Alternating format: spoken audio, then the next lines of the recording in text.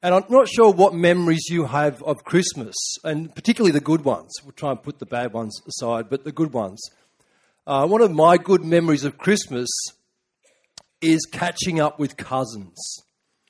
But the thing was, it seems that my cousins were always late turning up to the Christmas celebration. So, of course, that meant that I would nag my parents. When are they going to be here? When are they going to be here? And, of course, my parents' response would be always those reassuring words. They'll be here soon.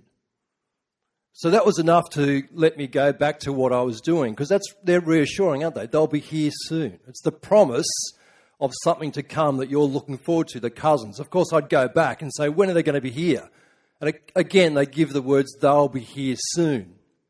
And those words, they'll be here soon, they are reassuring words, because the promise of certain people coming at a certain time often is reassuring. But the promise and the reassuring words are one thing. The reality is always better, isn't it?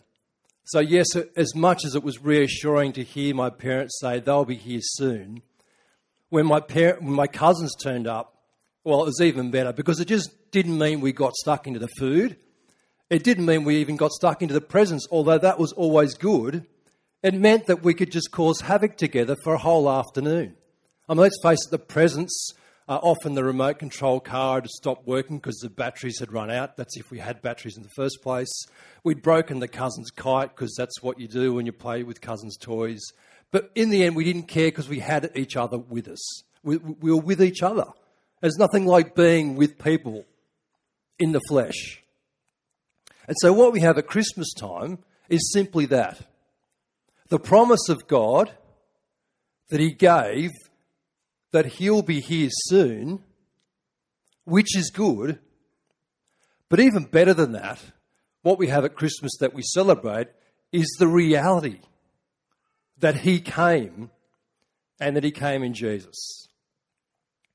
So Christmas is simply about the promised presence of God coming in Jesus. Plain and simple. And that's a big claim, though, isn't it?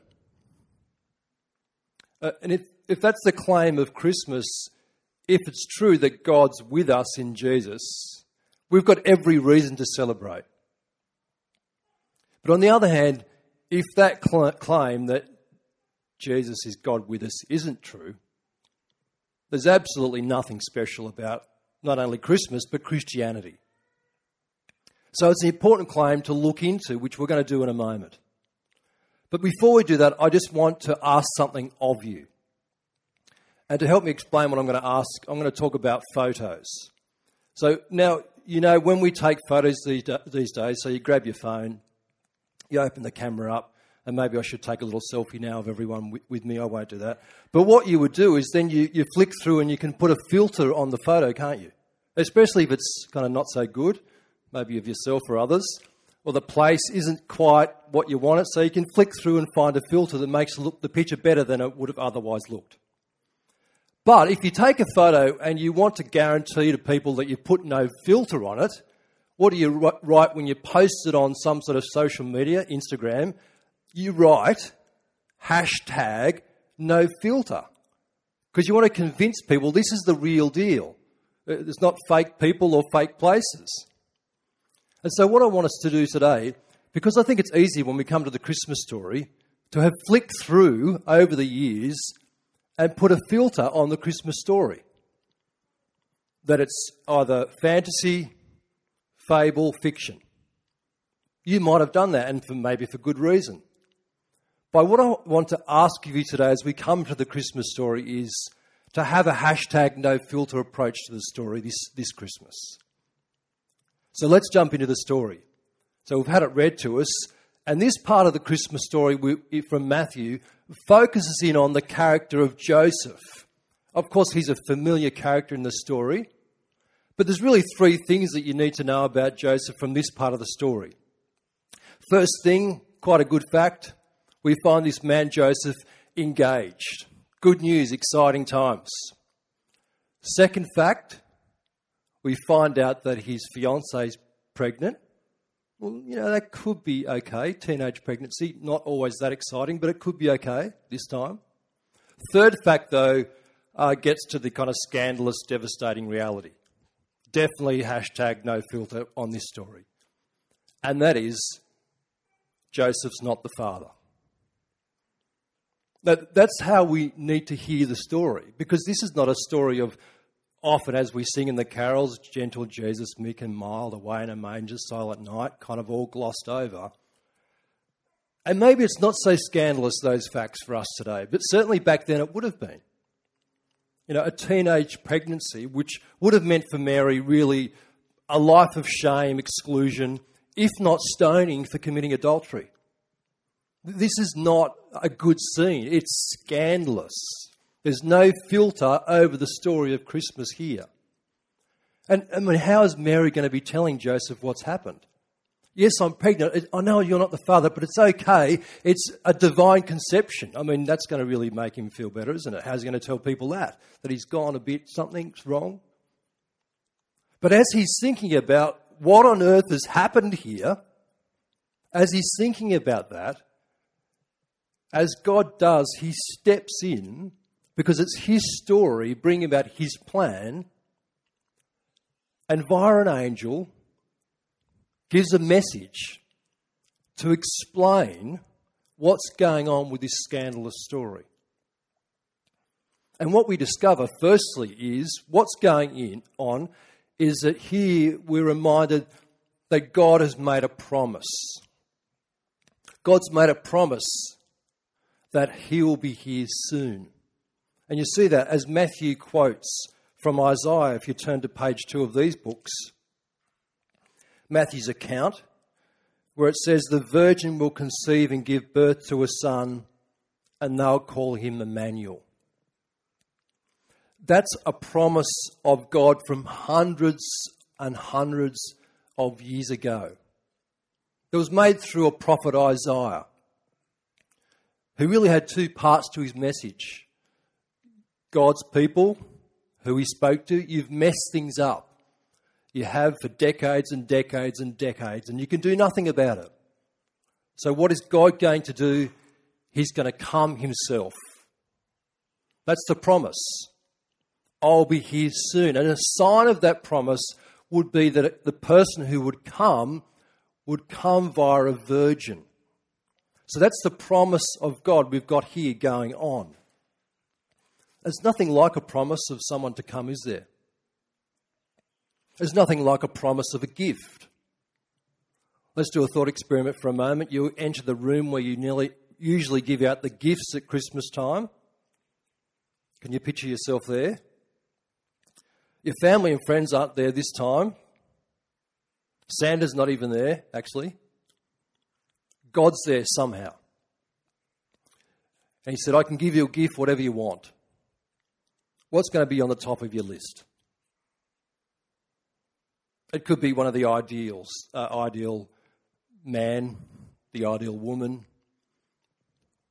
the ideal house, the ideal job, the ideal holiday. Or actually, it could be, no, I want that loved one back. Or I want that relationship back that's broken down and now estranged. What gift would you ask for of God himself? See, God promises a gift, and the promise is to give himself. So he's made that promise to his people, I'll be here soon. Reassuring words to his people. But as much as the promise is good, the reality is always better. And so what we have in the Christmas story is God's promise kept. God's promise kept because Jesus comes, and what we hear in Matthew's account is that he is God with us. That's what it said. The first name given to Jesus, Matthew records, is Emmanuel, which means simply God with us. And so what we have is God coming in human form. John records the details of Jesus coming and talks about it in terms of the Word, which is a way of referring to God by John. The Word became flesh. And that word flesh is actually the word we get carnivore from, carnal.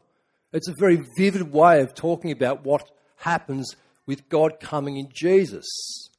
He's coming and he's not just taking on a skin suit, he's taking on everything of what it means to be human physically.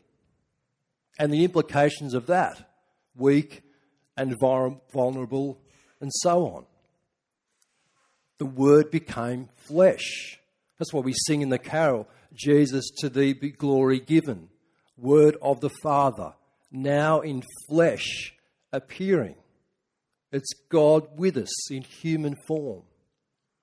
It's the infinite God becoming an infant.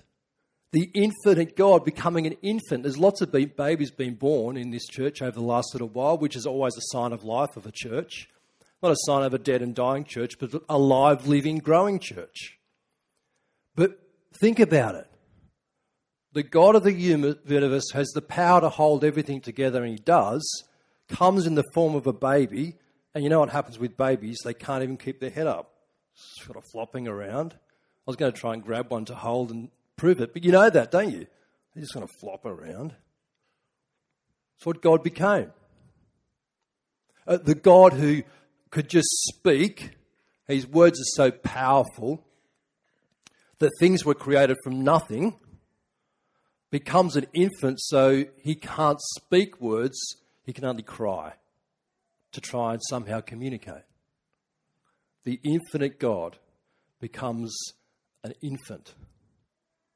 That God might keep his promise, come up close and personal, and be with us in the flesh.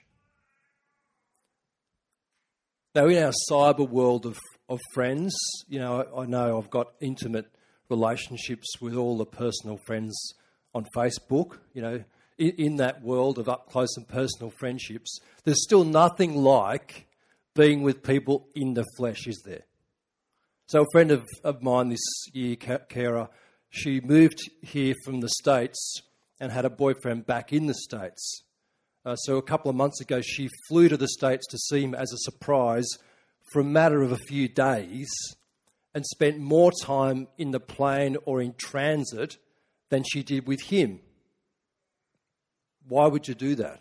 It makes no sense rationally, doesn't it?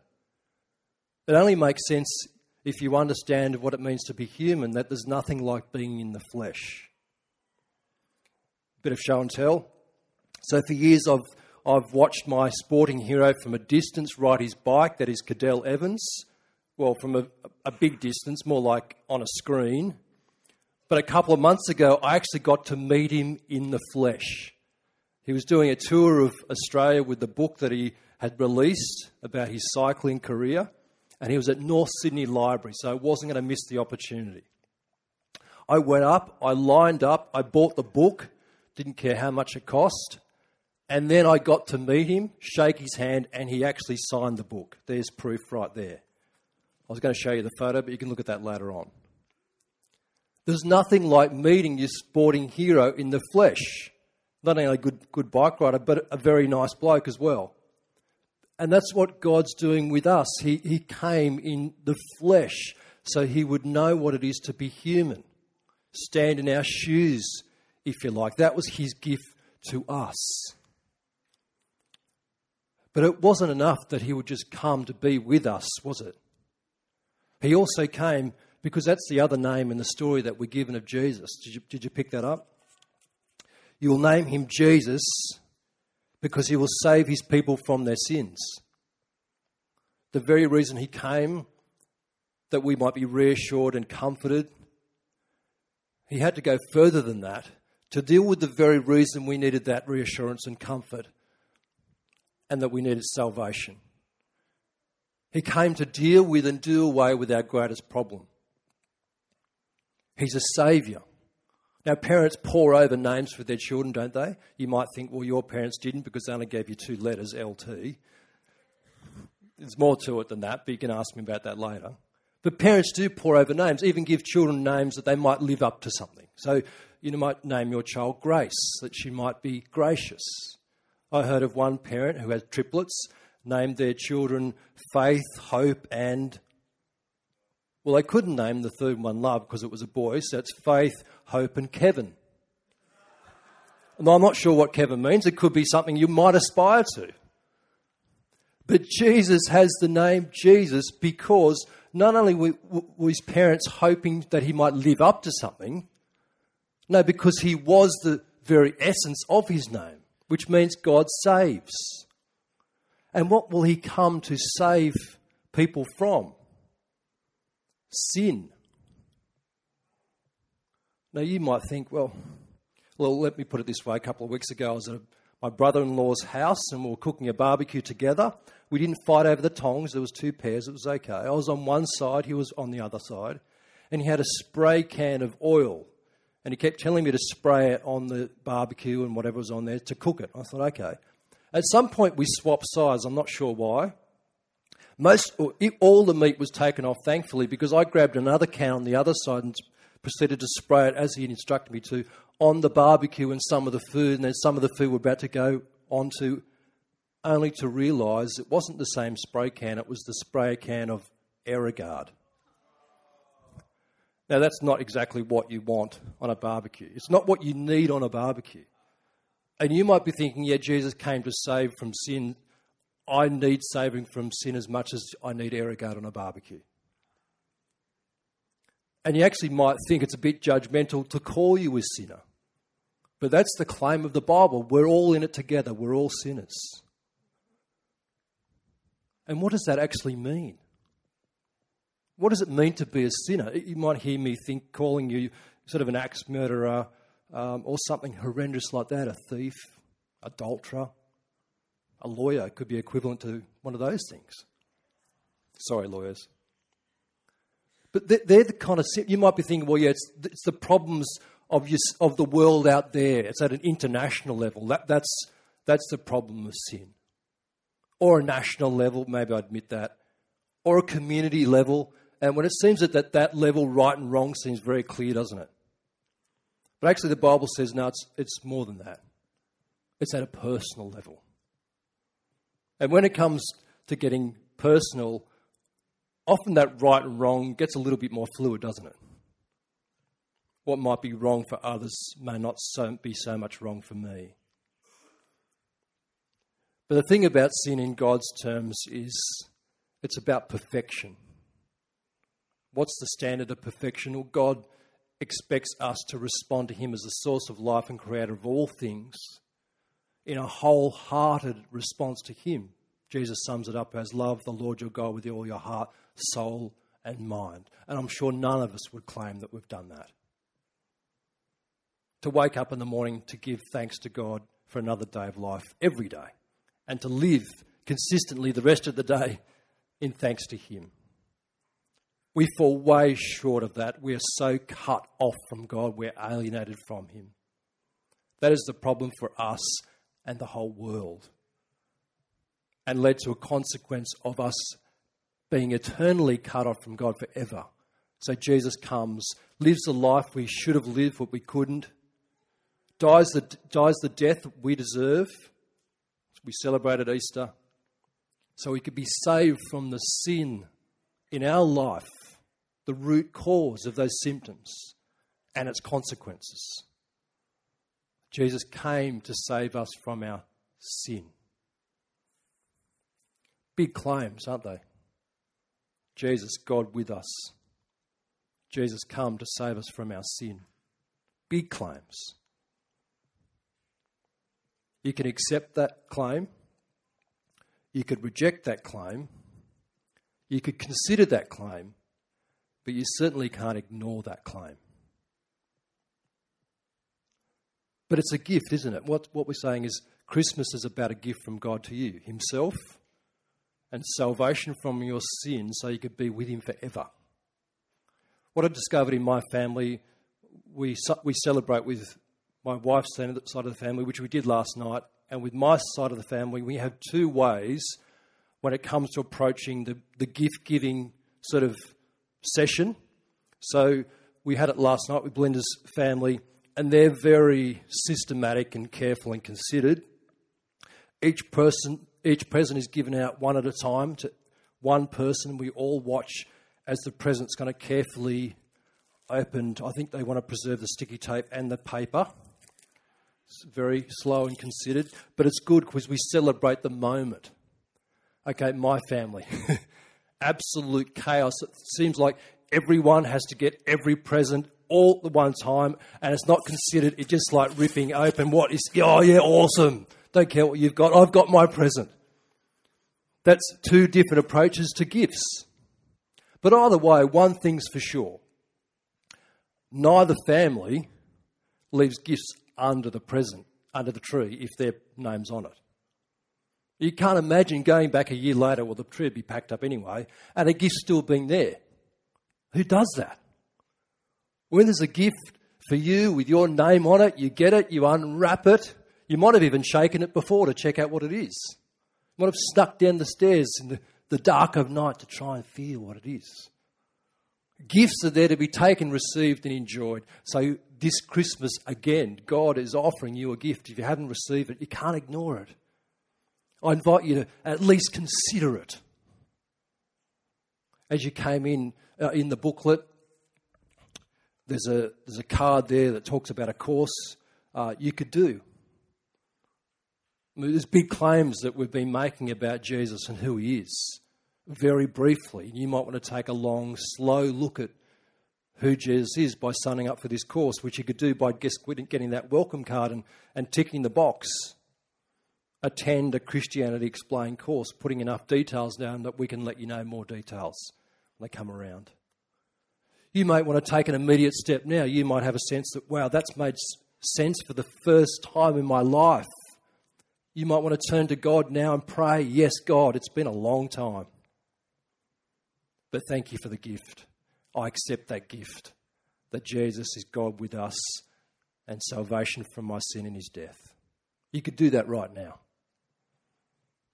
Or you could join us next week as we celebrate Christmas big time together.